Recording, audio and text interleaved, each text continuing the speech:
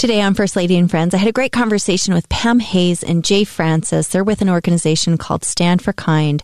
They're working in schools and in the communities around the state to take care of our youth by talking about kindness, by talking about anti-bullying, and making sure that our kids have the tools that they need and the words that they need to be able to overcome some of the problems that we're seeing in our schools. I had a great conversation. Can't wait for you to take a listen. Let's get proximate.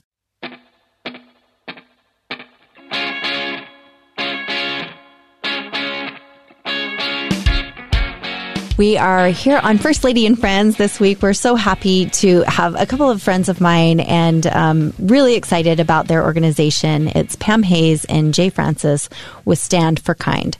So we want to get into Stand for Kind, and we want to learn about your mission and all the things that you're working on and how it fits with what we're doing. We love everything about it, but we want to talk about you, Pam and Jay. Let's go back. We had a great meeting at the mansion a few weeks ago. And just, got to know you and your organization and what's going on. But we want to know more about you. So Pam, we'll start with you. Just talk to me about you. Where'd you grow up? Tell me a little bit about your family, everything that you experienced on your journey growing up.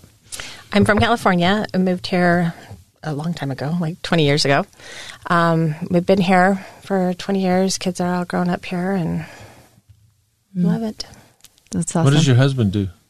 So he has marketing and real estate is where he goes. Okay. Yeah, that's really cool. And your kiddos where are they at now? They're all here. So Okay. I have one up at the U, and I have an 11-year-old, and my son's working. So That's amazing.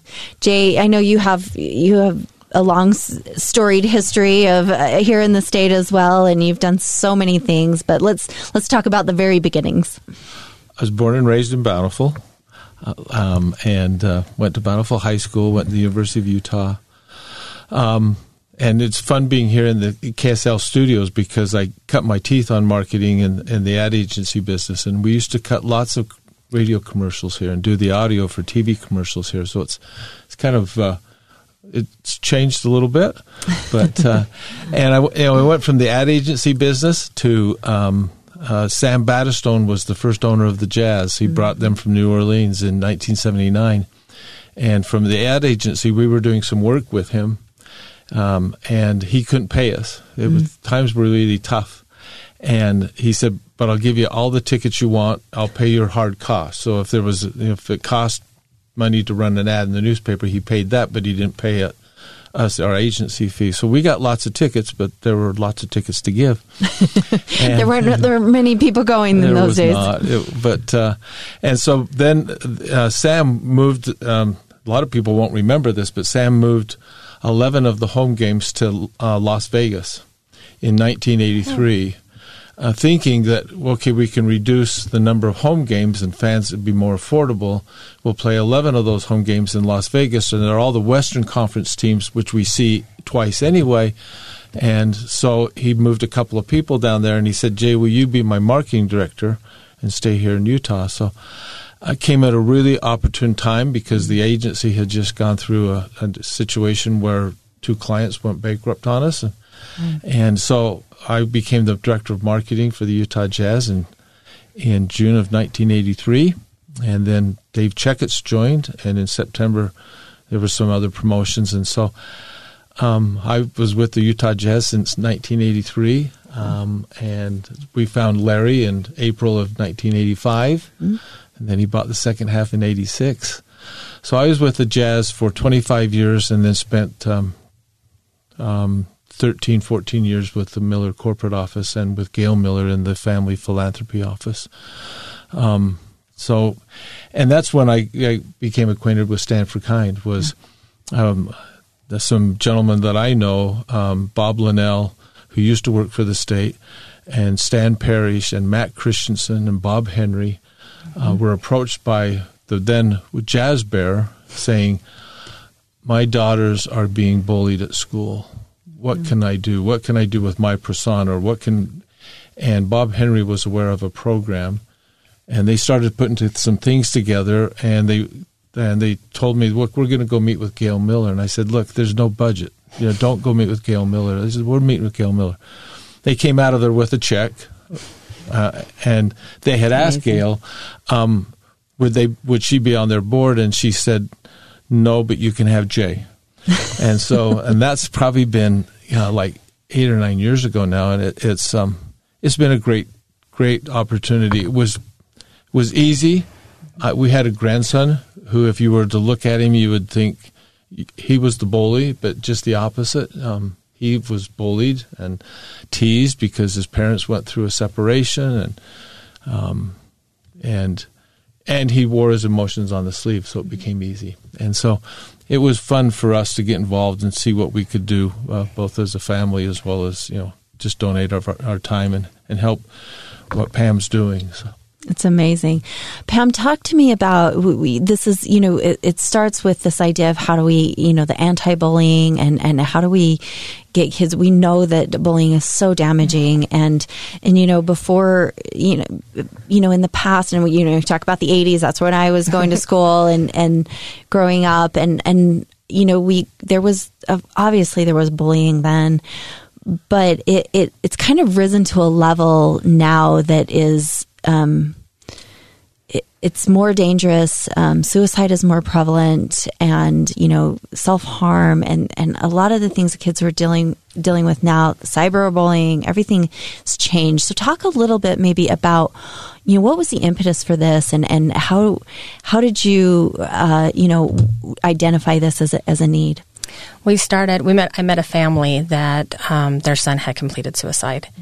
And the mother came to us and was saying, I wish I would have given him the tools to be able to handle it and to thrive. And it was like an aha moment. We had to create something where we could teach kids empathy and how to overcome bullying and how to look at themselves and have that self-care that they need and the confidence to overcome.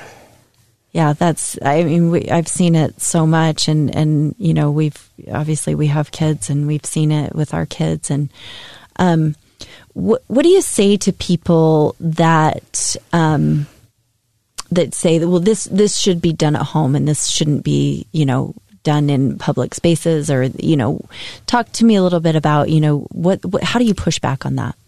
We look at we just want to provide resources. So if their families are teaching them at home, that is fantastic.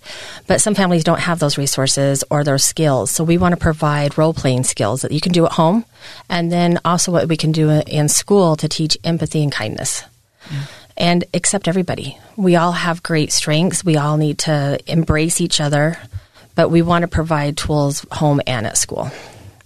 Yeah, Jade, talk a little bit about maybe even more of your experience and how this has come about. Well, I think one of the great things that Pam and her team provide is that training in the school. But it's student led and student focused. But they're all the kids are hearing the same thing. Not just those who need it or want it, but the bullies are hearing it. Those who have been or might be, and so it's everybody's on sort of the same space. And then, as Pam mentioned, it's talked about teaching kindness. The word bullying is not used in their curriculum. It's really about being kind and being accepting. And so it may touch somebody. You can teach it at home. Yeah. And we have, and other families do. But when they go out and get it taught as a group, it makes a difference. The other thing is that Pam has an app, and they track kindness, and so somebody can report acts of kindness, and then they're rewarded for that. Because I saw John pick up Mary's books, or I saw somebody go sit by Mary in the lunchroom, and so that it rewards kindness and acceptance. But there's just so many degrees of this anymore. One of the early ones that I learned was basically shunning. They didn't have to say a word to a student, but it was organized shunning. Interesting. Wow. Don't sit by Abby. Don't talk to Abby. Yeah. And then that alone feeling is just so crushing. Yeah. I think, we've seen a lot of research on, just what you're talking about, Jay, about the loneliness epidemic. Absolutely. And it's not just kids. In fact, we're as a country lonelier than we have ever been. And yet, we have so many ways to connect. We thought that, I think early on, a lot of us looked at social media when it was just coming about and said, this is such a great way for people to connect. I connected with people in my, from high school that I hadn't seen in years, and I was able to kind of figure out where they were and, their kids, and keep up on things like that. And then we started to see this undercurrent of it wasn't actually helping. So maybe, Pam, what have you seen that and how is this helping? We're seeing a lot of girls come forward saying they're comparing themselves online, and that's really hard. And we don't want to take. I think kids need their phones. Their work, if their parents they're at a club or something where they have to do gymnastics or football, they want their phone, but do they need the social media portion of it? So we go through and teach the kids, let's look at the positives, and if we see bullying going on, let's report it. And try to limit your time. So we talked to them about, do you need to be on there 70 hours today? Let's see if we can limit that. And it's amazing. We've had a couple of our ambassador groups have taken and tracked how long they've been on it, and none of them realized how long they were actually on Instagram or Snapchat. And so they were kind of coming back, okay, what can I do for positives? And we put it in the students' hands so that they could give us ideas on how they control their social media. That's amazing. Well, I want to continue this conversation and keep talking about that and how it's worked in the schools and how you've gotten in there and what the response has been. And we'll do that when we come right back. We're back here on First Lady and Friends. We've got Pam Hayes and Jay Francis with the organization called Stand for Kind. Pam, talk me through how you've gotten into places. I mean, so you're in some schools. Where else are you? And what exactly does it look like? If I'm a principal at an elementary school, what does Stand for Kind do if they come into my school, or if I were able to connect with you? We have different programs available for the school, so we'll look at their needs and see what kind of issues they're having, and then we'll customize the program around the school's needs. So we'll come in and do an assembly, but we really focus with ambassadors, or if they already have clubs going, we can provide curriculum and lessons on kindness, empathy, leadership that the students can use. And they don't have to recreate the wheel with the school. So if they already have things going, we just fit right in and enhance what they're already doing. And that's been key, because schools don't want to have to start all over. And a lot of the programs are out there are working, and they're working great. They may just need a little bit more information or more curriculum that we can add into it to make it really easy for the kids and the teachers. And then we also do parent trainings, and we have a parent toolkit that goes out to the parents on bullying, suicide awareness, empathy, mindfulness, all kinds of different things that they can use. And we have where we come back and we'll work with them quarterly with our ambassador clubs or the clubs that they already have, and train the students so that they can go out and train the other students in the school. And it's really important to have that peer-to-peer connection. And we work with the schools on, we do PBIS training, which is positive behavior intervention supports for teachers. So we'll look at the teachers and give them mental health and mindfulness training, plus help them with their classroom management. And that piece has been key for our schools. We're doing some with North Sanpete area. We love down there. And Washington County and some other ones up north. So we have districts all over the state that we're in that we use. Do you find, Jay, do you find that these schools are looking for something to, they obviously are seeing this as a problem. Are you seeing, is this filling that need that schools are looking for? Are they coming to you? How's that working? Yeah, obviously we have sent out information. We have a waiting list. Wow. So, and one of the things, we don't charge the schools, so we're fundraising to be able to provide this. And the legislature has been very generous with us as well. We match what they give plus, and so the fact that the school doesn't have to take it out of their budget. They love us. They like Pam's curriculum. We can tell when a school has had an incident because Pam's phone starts ringing, and that's like being at the bottom of the cliff instead of the top of the cliff, unfortunately. So we're out there. We're trying to. One of the things I wanted to mention is that what Pam's team does is it's different for high school than it is for elementary. Right. The messaging and the curriculum is differently, and especially in high school with the ambassador clubs, or there's Hope Squads out there, that another program, which is great, and we just work with them. It's about the kids, not about the program. The training is what's really, really important, and that's Pam and her team was so on top of it that when the pandemic hit, you would think, well, they were not in school, so they didn't, it wasn't a big deal. Well, it got worse. Right. And so, but Pam had stuff available online, and so schools could still, send links out to both parents and students, so that training and that those helps were still there and still available.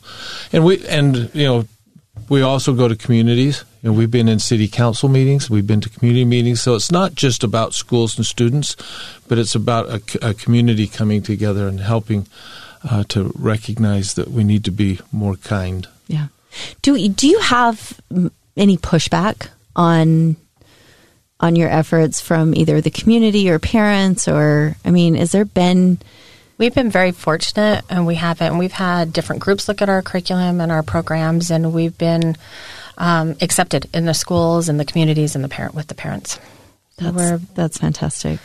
We count our blessings. We want everybody just to have. We really do, because we know there are, but we also kind of stay to the basics. We don't get into some fringe areas, and we know that some organizations have been targeted by other parent groups or whatever, and we're really just trying to tell kids, be nice. Yeah.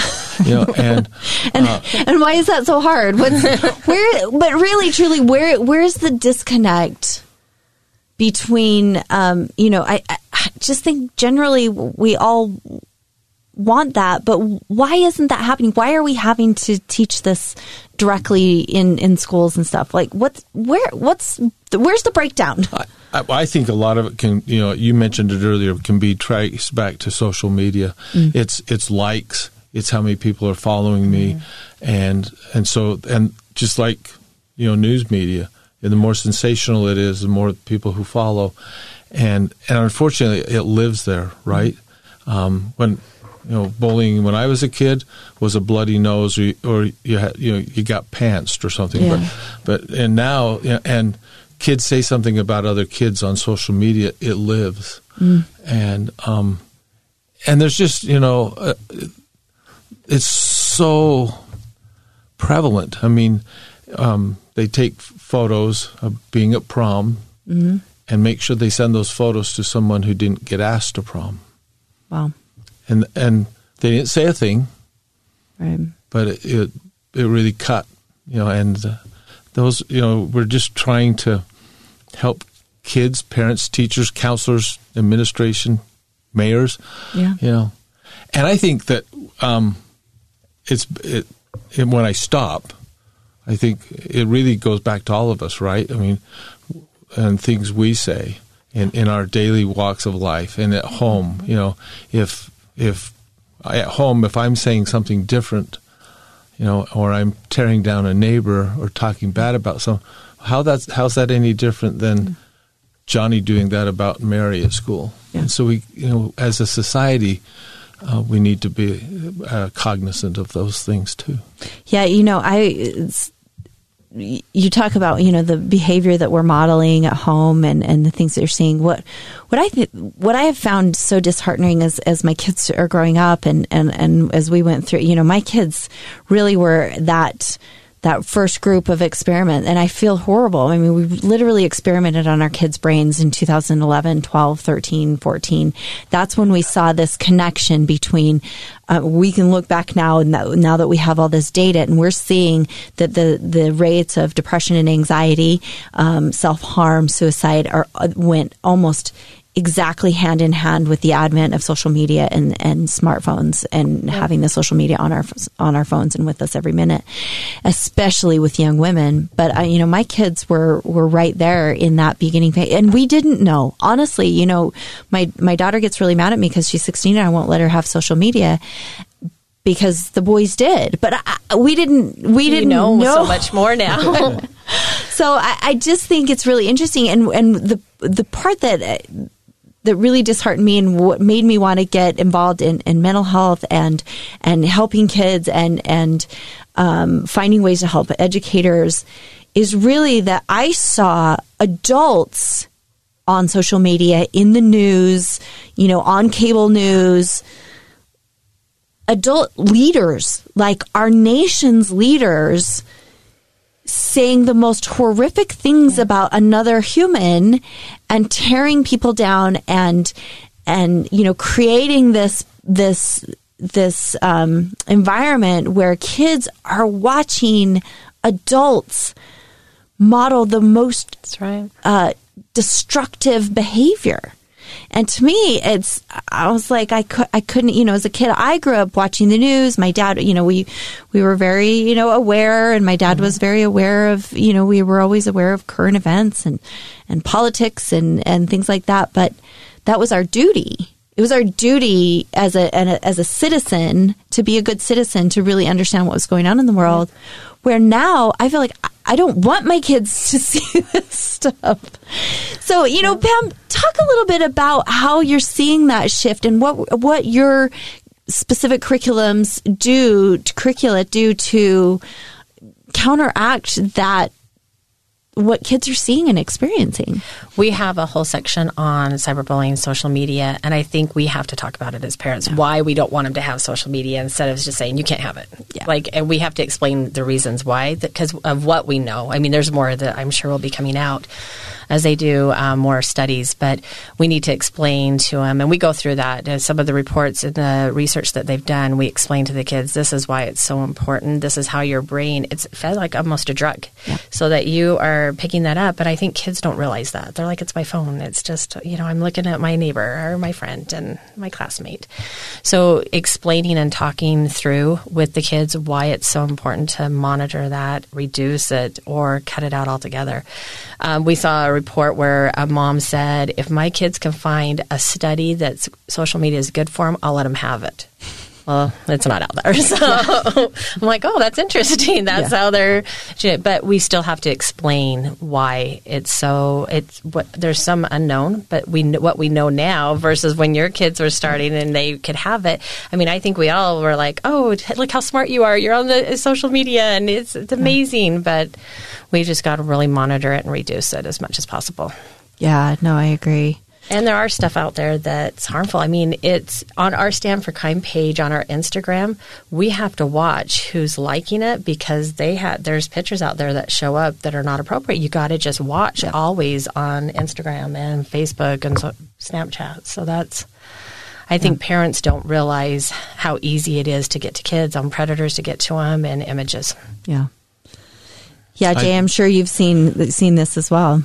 Well, and Pam talked about parents, and you've mentioned parents, and there's a responsibility there. It's interesting. We were just having this discussion kind of around the family table, and my one son, kind of lost it on his child and said, put that phone away. And then we were talking about it, and they said, I just wish the schools would not allow them in school. And I said, don't blame the schools. We kind of tend to blame the community, right? Well, if the schools wouldn't let them in, well, then they wouldn't have them. Well, and they have started, which they found out it's scary, but they have to turn their phones in at night to their parents. Yep. Mm-hmm. And they know they also know the screen code. Mm-hmm. And so they'll do some monitoring. And the next morning they said, I won't use her name, but Mary, tell me about this conversation, because it was pretty scary about some things that her and some friends were saying about another girl, and some pictures that were being shared. And if you're not monitoring it, you can think everything's fine in Mayberry. Yep. But so parents have a responsibility. Yeah. And it's huge. Yeah, and I think to work in tandem with the school, for me, I mean, I love a good, a good team player. If I can be a good team player with the my kids' school, with their teachers, with their principals, I do think I talk to a lot of teachers that are waiting for somebody to give them permission to, principals or superintendents, giving them permission to say we're just not going to have phones in the school. I think, I think a lot of people would love to see that, whether we have the wherewithal to do it. Yeah. I think we could do it. I don't know why we couldn't, but I think it's possible. But you're exactly right. We lived for 3 years in Pittsburgh, on a church assignment. I was still an employee of Larry Miller, but and our son went to high school there, just outside of Pittsburgh in Upper St. Clair, and that high school had a cell blocker. Yeah, they did not work inside the school.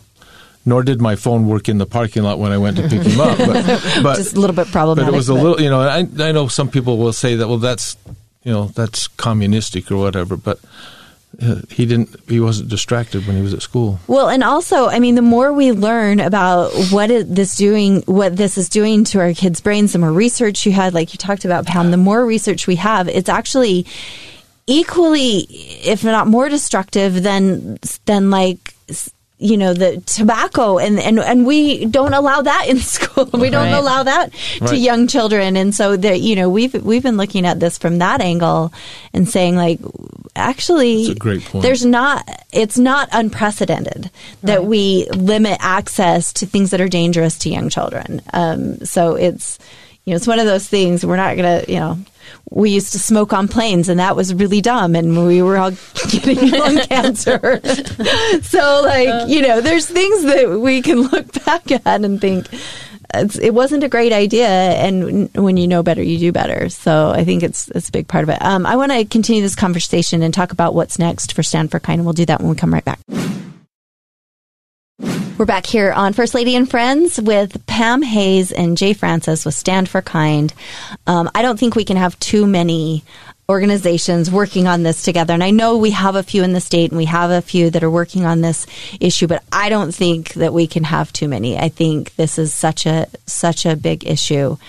We've talked a lot about social media, and we were talking in the break about social media and the dangers and the things that we're seeing. I check my daughter's phone almost nightly. She plugs it in the kitchen. If she doesn't, she knows she may not have access to it the next day. So that's, we've been pretty stern about that. We always have with our kids. It's always been, we never have them in the bedrooms, and then we've been trying to limit access in a lot of other ways. But it's hard. It's really hard for kids, and it's hard for adults. I tell you, I think we like to blame this on kids, and of course their brains are developing, so it is more dangerous. But I think there's equally as many adults addicted to social media as children right now. And again, like we said, modeling terrible behavior and speaking unkind to each other, treating each other with contempt if you don't agree with them. It's a huge problem. So let's talk about where you are right now with Stand for Kind, your organization. How many schools are you in, and what's the plan? What's the plan going forward? Is it schools? Is it, you talked about you're in cities and with mayors and that. What's the long-term plan? How do we spread this even more? We're in around 300 schools. Okay. Annually, we do between 300 and 400 schools each And when you year. say we do a school, what does that mean exactly? It's one or more of our programs. Okay. So it could be teacher training, student training, parent training. We also have a behavioral threat assessment training that we're offering now, that we have a grant available where we'll train the staff on what to do for an active shooter. So we want to prevent it. And so the training we use is preventative. Okay. Our staff teaching and training, we come in and we help them with the positive behaviors, classroom management. So is this do you go into the classroom with, like, you're training individual teachers? Is this you train the teachers together? We'll train, depending on the district, we train teams that will go back in and train the full staff for their district, or we have one-off schools that will just come in and work with the individual teachers and principals and admins. Okay. So we break it up. But we really want to customize it based on the needs of the schools. statewide. So when you say the needs of the school, so when they call you, it's because they've had an incident like what? We got a call from a district last week saying that words hurt, and they're having a lot of students making fun of special needs children or racial comments. And he goes, I need help. I need something that we can show these kids that words hurt and they matter and gestures matter.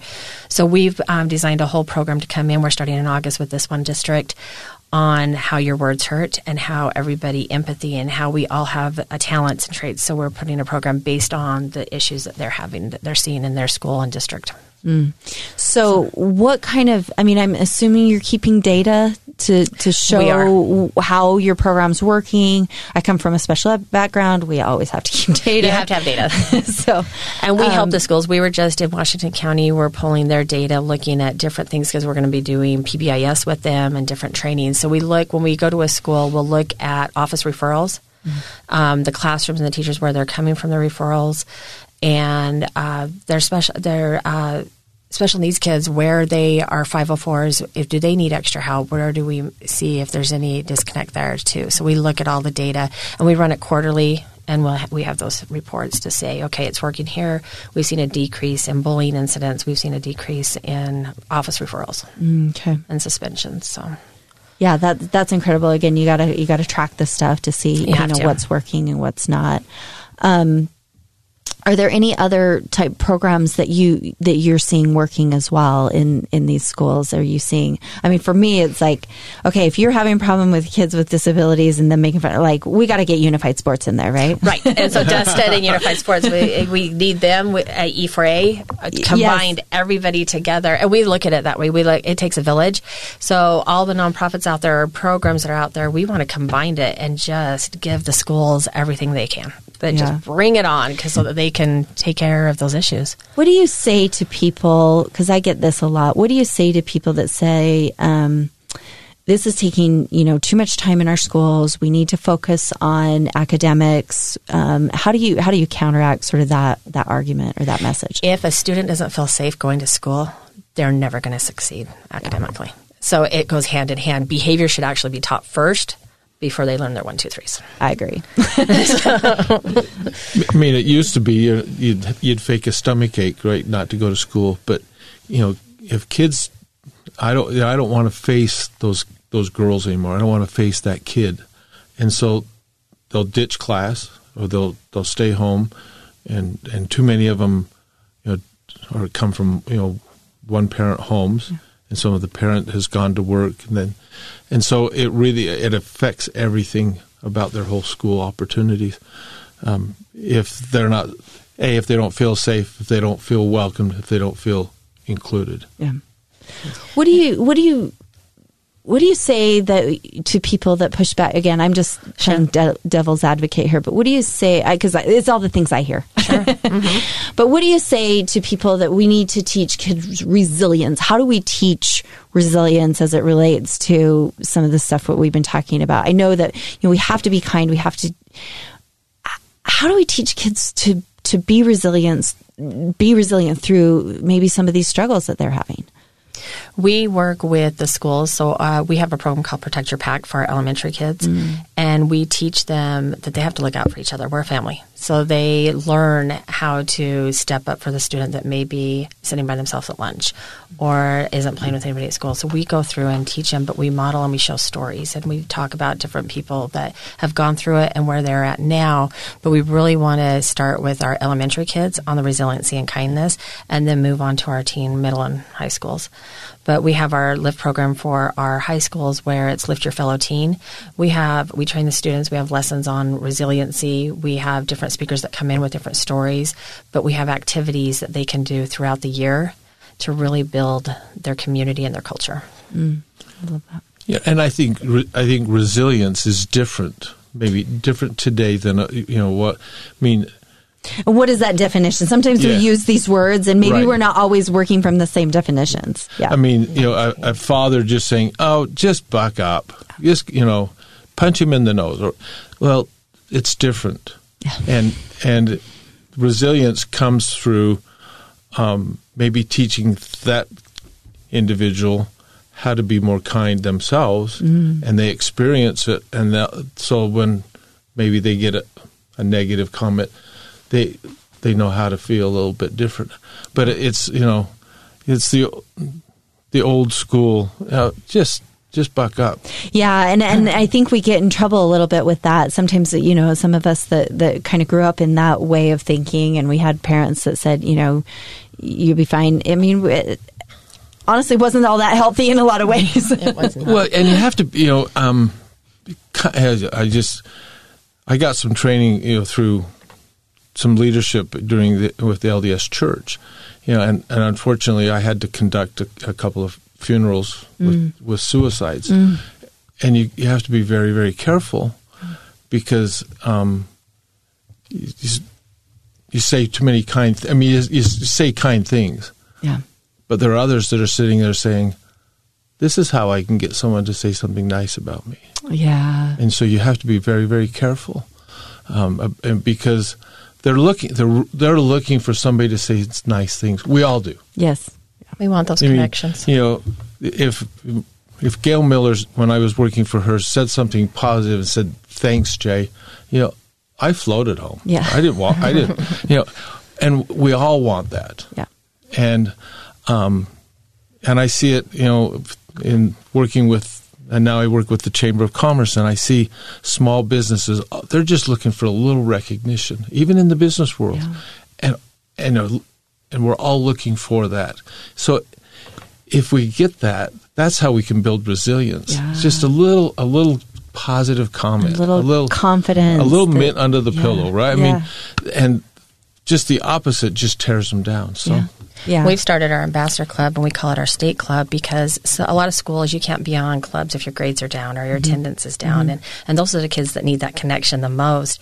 So schools can send students to us that may be struggling academically or their attendance, and they can join our ambassador club, get the training. And we've seen 100% of those kids come back with their grades up and in school, and they're leading. And then they do clubs in their own school because they want to keep the things going. And we do summer camps. But we want to open it up and give every child a connection. Amazing. So they have those friends. It's important that we have each other's back. So. It's very important. I mean, I'm asking these questions and kind of pushing back, but just really, I believe in your mission. Obviously at Show Up, we're trying so hard to also push this message out of just, kindness, compassion. I mean, we've got to teach our children to be compassionate, to be willing to stand up for those that need us, and it's a big deal. And you grow up in this world, and to be a human as an employee or a business owner that is kind and compassionate, and to be that way with your employees. I mean, we want this society, our society, this next generation to be better than we were, and they Absolutely. are. They're so much better than we were. I just think they've got it. They have it in their DNA to be that kind of compassionate person. Very much so. And we're talking mental health now. We didn't before. And so it's so great that kids know coping skills. Yes. And they know how to, I'm having a panic attack, or this is anxiety and this is how we deal with it. Or if a friend's having a panic attack, they know how to jump in and help. Yeah, that's exactly right. And the more we talk about it, the better it is. So we're so grateful to you and for, Jay and Pam for being here, for the work that you're doing. It matters. It really matters. And we're saving lives. You guys are saving lives every day. So we appreciate that. And we're all in this together. So thank you. Thank you. Thanks. To learn more, you can go to standforkind.com. Thanks for being a friend.